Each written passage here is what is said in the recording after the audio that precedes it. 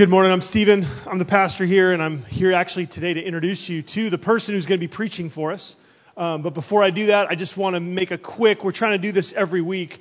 As Hillary said, Lent, every week we're trying to connect to Jesus and seek Him and go deeper with Him in a different way.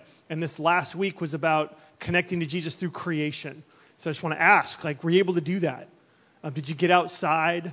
I know for me, I had a couple of instances that were particularly powerful.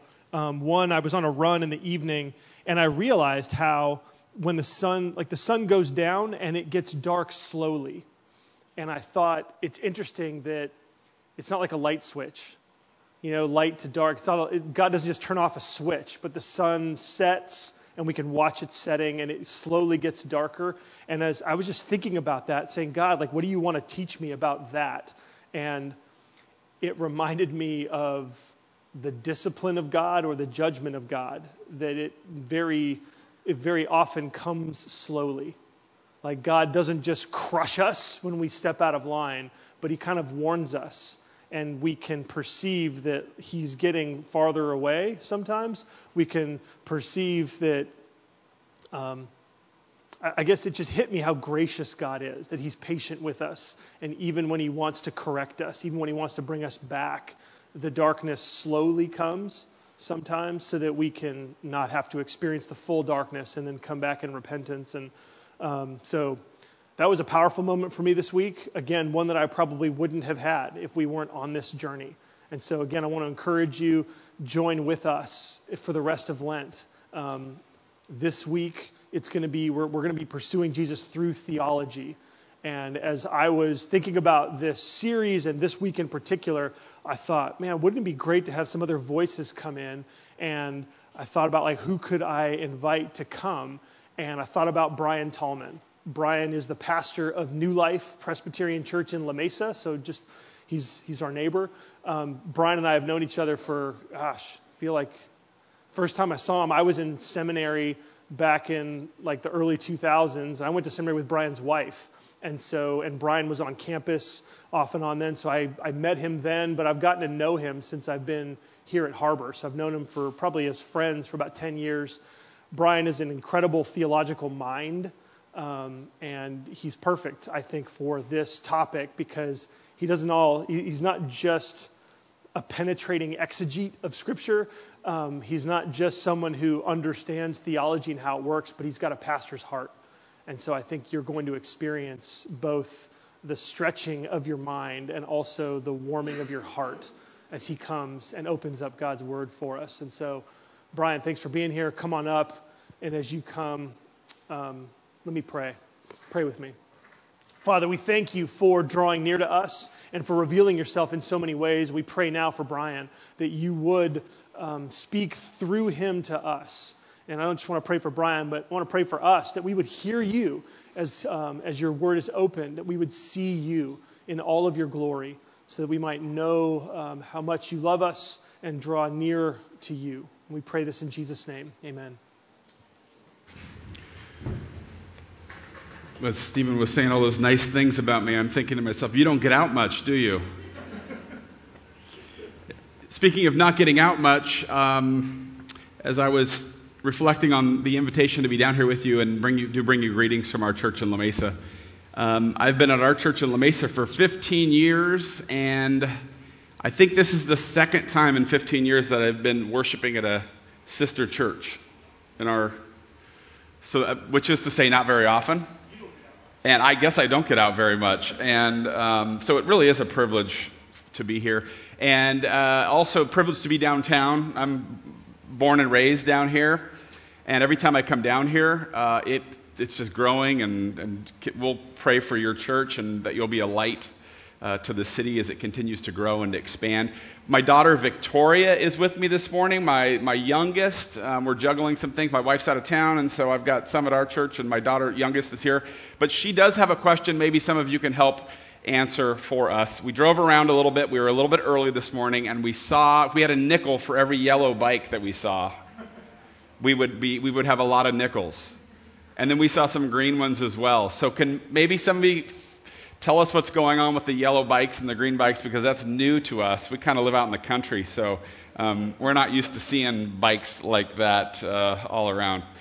I want to direct your attention this morning to God's Word, and specifically to Matthew chapter 3, as we think about loving God with all of our mind and what that looks like, and how God makes us and molds us as we think about Him and think thoughts after Him. I want to begin reading at Matthew chapter 3 at verse 13, and then we'll read through chapter 4, verse 17. Let's give careful attention to these words. They are the very words of God. Then Jesus came from Galilee to the Jordan to John to be baptized by him. John would have prevented him, saying, "I need to be baptized by you, and do you come to me?" But Jesus answered him, "Let it be so now, for thus it is fitting for us to fulfill all righteousness." Then he consented, and when Jesus was baptized, immediately he went up from the water, and behold, the heavens were opened to him, and he saw the Spirit of God descending like a dove and coming to rest on him. And behold, a voice from heaven said, "This is my beloved Son, with whom I am well pleased." Then Jesus was led up by the Spirit into the wilderness to be tempted by the devil. And after fasting 40 days and 40 nights, he was hungry.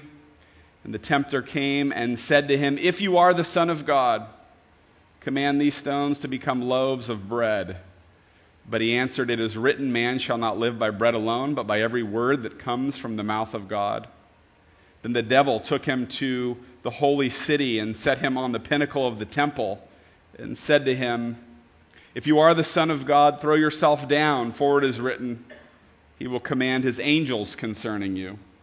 And on their hands they will bear you up, lest you strike your foot against a stone." Jesus said to him, "Again it is written, you shall not put the Lord your God to the test." Again the devil took him to a very high mountain and showed him all the kingdoms of the world and their glory. And he said to him, "All these I will give you, if you will fall down and worship me." Then Jesus said to him, "Begone, Satan, for it is written, you shall worship the Lord your God, and Him only shall you serve." Then the devil left him, and behold, angels came and were ministering to him.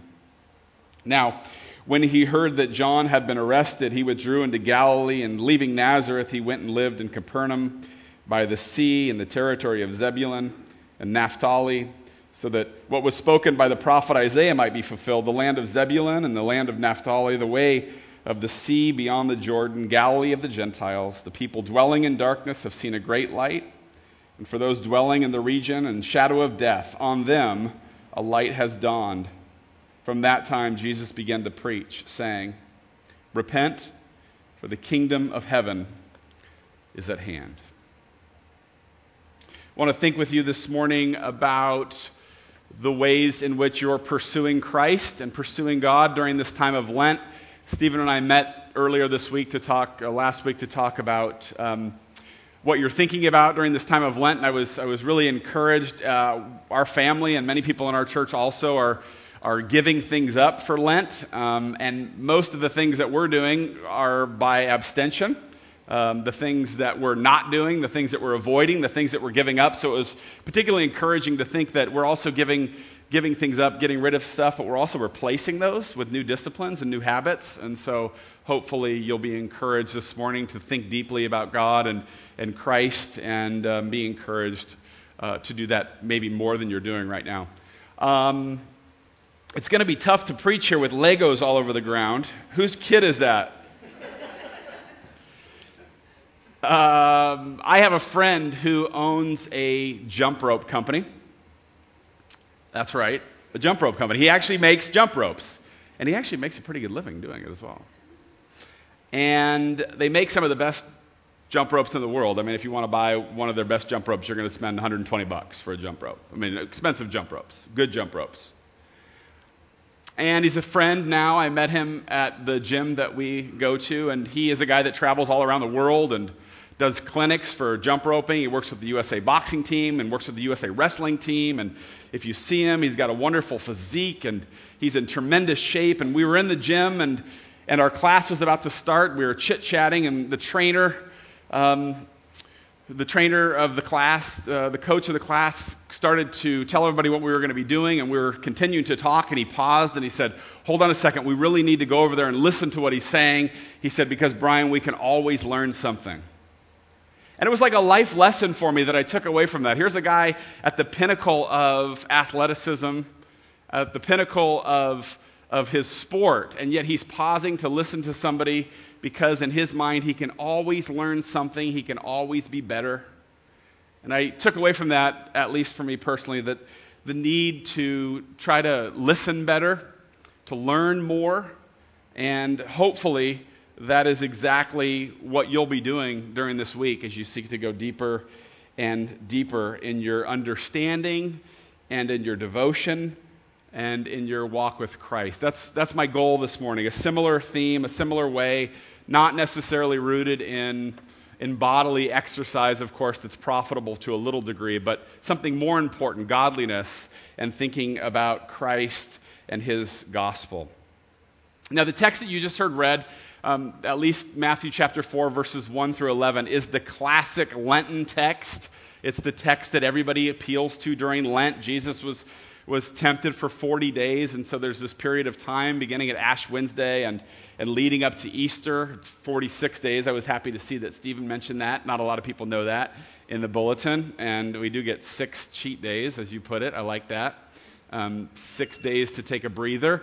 But that 40-day period is drawn from this temptation of Jesus when Christians around the world will pause and give things up and pursue new disciplines.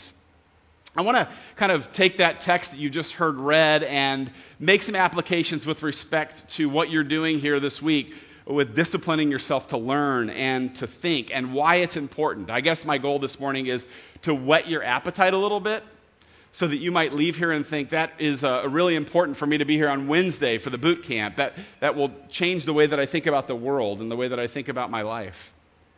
The first reason that you should pursue learning and pursue theology and pursue God through his word and through texts that have been written throughout history is that when you do, it helps you to understand who God is.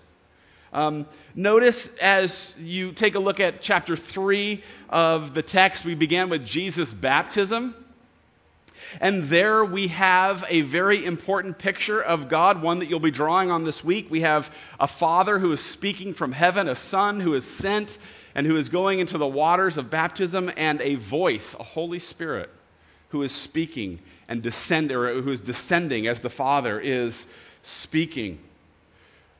We find a very interesting picture of God as we seek to understand him here in this text, one that people have a difficult time of grappling with. I don't know if you noticed how chapter 4, verse 1 began. Then Jesus was, in some of the most sobering words in all the New Testament, led up by the Spirit into the wilderness to be tempted by the devil. I don't know about you, but I meet a lot of Christians who are more like Buddhists or Hindus than they are like Christians. I meet a lot of Christians who are more like Buddhists and Hindus than they are like Christians because they believe that when everything is going really well in their life, that God is pleased with them. And that when things are going really, really bad in their life, that God is upset with them. I want to remind you of Matthew chapter 3. This is my Son with whom I am well pleased. Then he leads Jesus into the wilderness. Just because you're struggling and just because you're going through difficult times doesn't mean that God is upset with you or mad with you. And just because everything is going rosy doesn't necessarily mean that he's smiling down on your life and your behavior. Jesus being led into the wilderness challenges all of this. Jesus, as he is there tempted by the devil, begins to engage with the devil in a very curious sort of way. We find him on the pinnacle of the temple. We find him up on high mountains. We find him in the desert.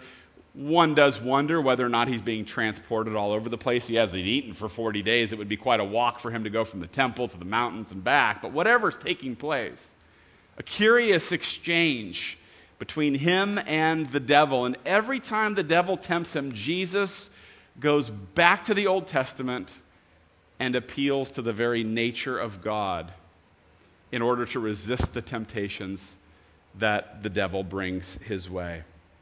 He says to Jesus, I know you're hungry, turn these stones into bread. And Jesus counters with a quotation from Deuteronomy chapter 8. From the history of the people of Israel who wandered in the desert for 40 years.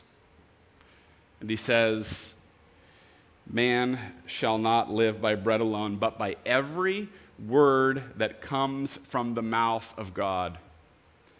And he harkens back to that 40-year period when God provided manna. And he provided food for them. And Jesus is saying to the devil, I understand God. He led me here. He will provide for me. And he'll provide for me in his time.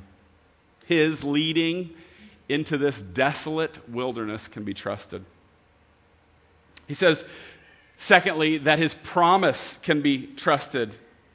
His simple words that he is God's son is enough. He doesn't need to test God. He doesn't need to tempt God. Maybe you don't want to admit this. Maybe we can think about it a little bit more distant from us. But have you ever met someone, or perhaps you've had a friend, or a girlfriend, or a boyfriend, or maybe even a spouse that's really, really, really needy and that fishes for compliments and fishes for things for you to tell them how happy you are to be friends with them or how happy you are to have them? They kind of put you to the test so that you'll say nice things. And it does deplete you when you're in relationships like that. It's taxing. It's one way. Jesus is saying to the devil, I don't need to test God. I don't need to say to God, well, I'm going to jump off this building to see if you really love me. Jesus is saying what God said at his baptism, you are my son, it's enough. And then he takes him up to this high pinnacle and he says, if you'll just bow down to me, then you can have all the kingdoms of the world. In other words, he's saying if you just shortcut the cross, if you just cut out the Good Friday that you're going to be celebrating, if you just move past that, and then you can move into glory, you can move into Easter without that. And Jesus is saying, no, God's plan will not be short-circuited. God's plan will not be dealt with like a shortcut, even though it involves the despicable thing that Jesus is moving toward called the cross.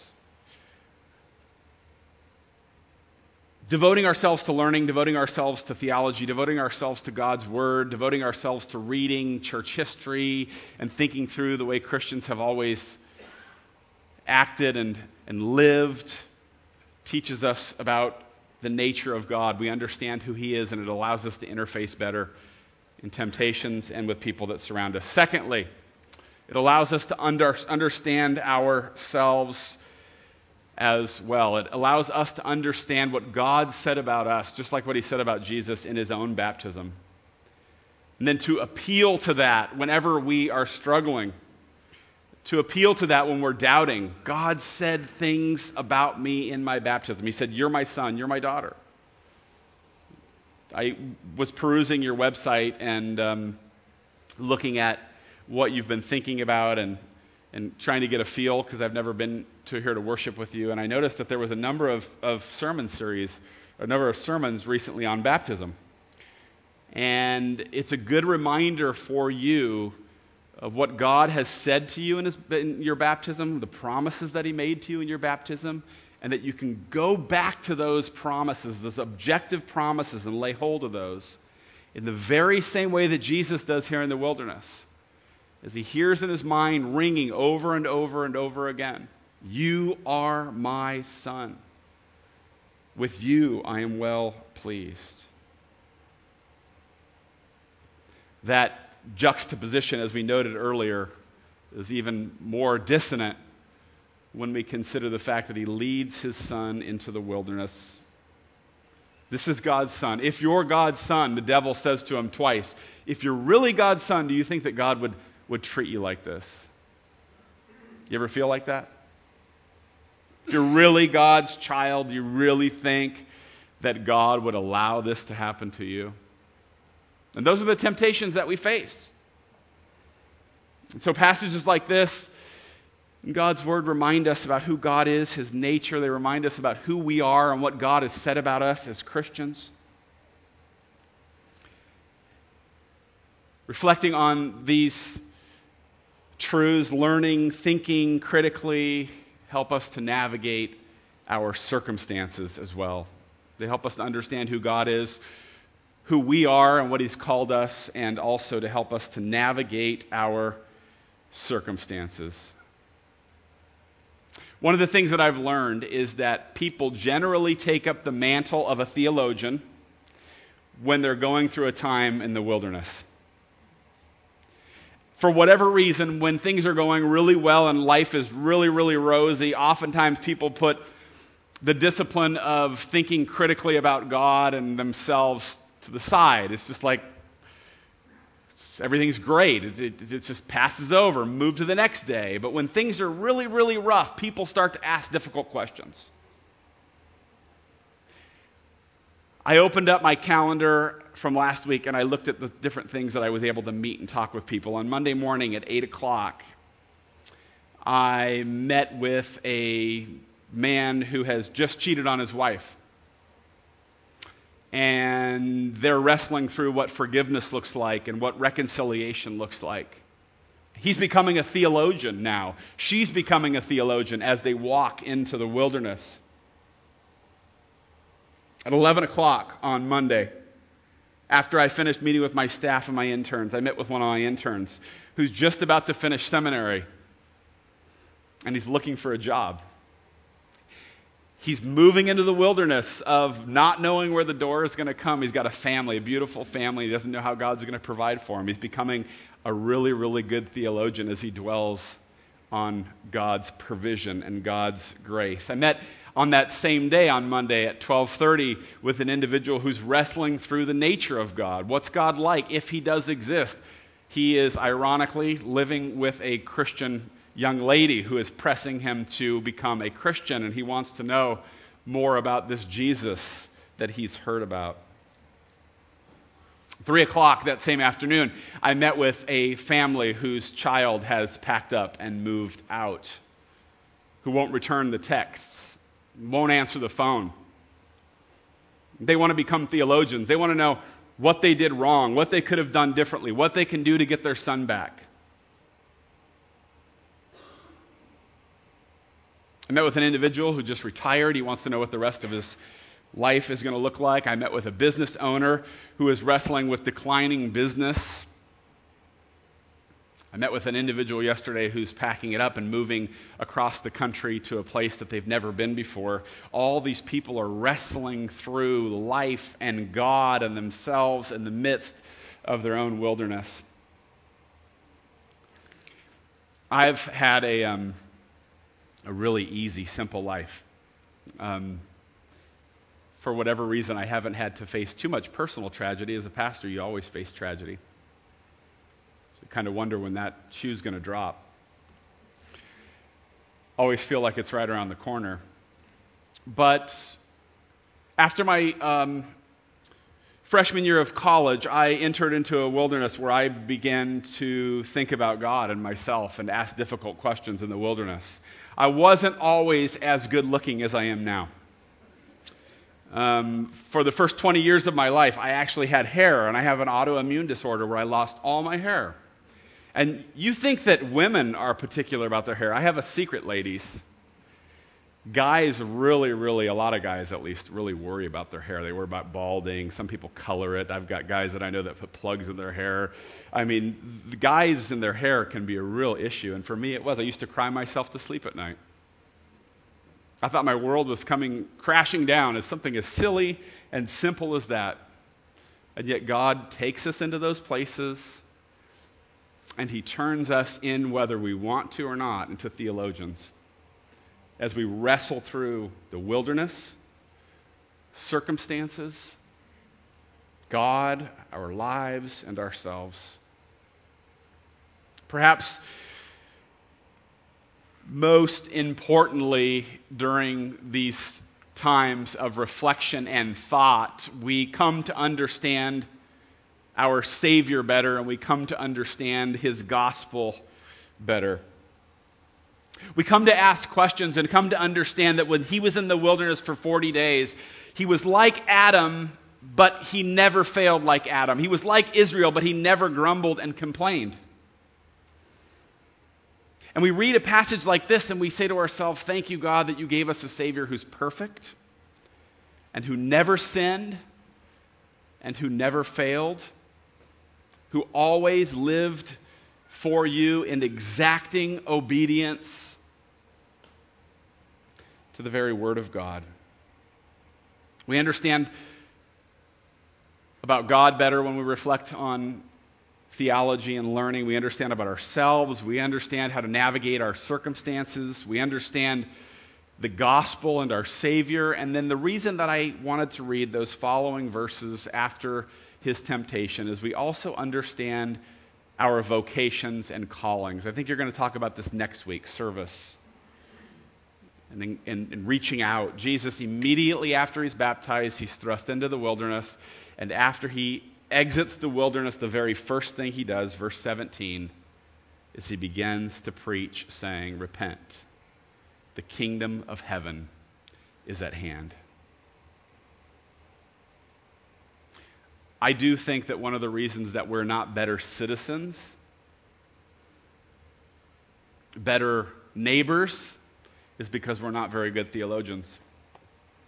Because we're not very deep thinkers when it comes to the neighbors that surround us and the way that God wants us to reach out to them. The Lord Jesus is baptized, he's thrust into the wilderness, and then he immediately emerges from the wilderness and he begins to take upon himself that divine vocation, repent, for the kingdom of heaven is at hand.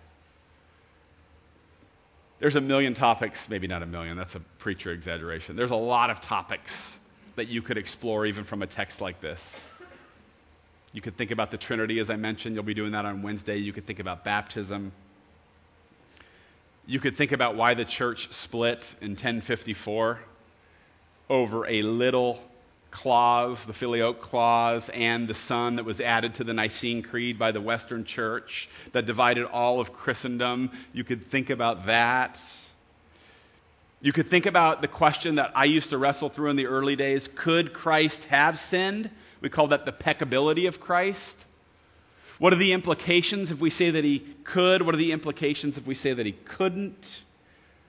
We could think about the natures of Christ. Was he actually a human being? Was he actually tempted like we are? If so, what are the implications of that? Think about suffering. How he handled it, how we handle it, how we face it when it comes our way. We could think about how important it is that Christ not only died for us, but that he also lived for us. How important it is that he lived those 40 days in the wilderness and did not sin. Think about the fact that his life is equally important as his death. Because that perfect life is then given to us so that we can stand before God as being perfectly righteous. May God bless you and bless us as we continue to pursue Christ, to love God with our heart, soul, and mind and strength. And may he continue to make us and conform us into his image. Join with me in prayer. Father, I pray that you would bless us. I pray that you'd bless Harbor City in their pursuit of Christ during these days. Pray that you would continue to mold us and make us, conform us into the image of Jesus. Pray all this for your glory and for the glory of Christ, in whose name we pray.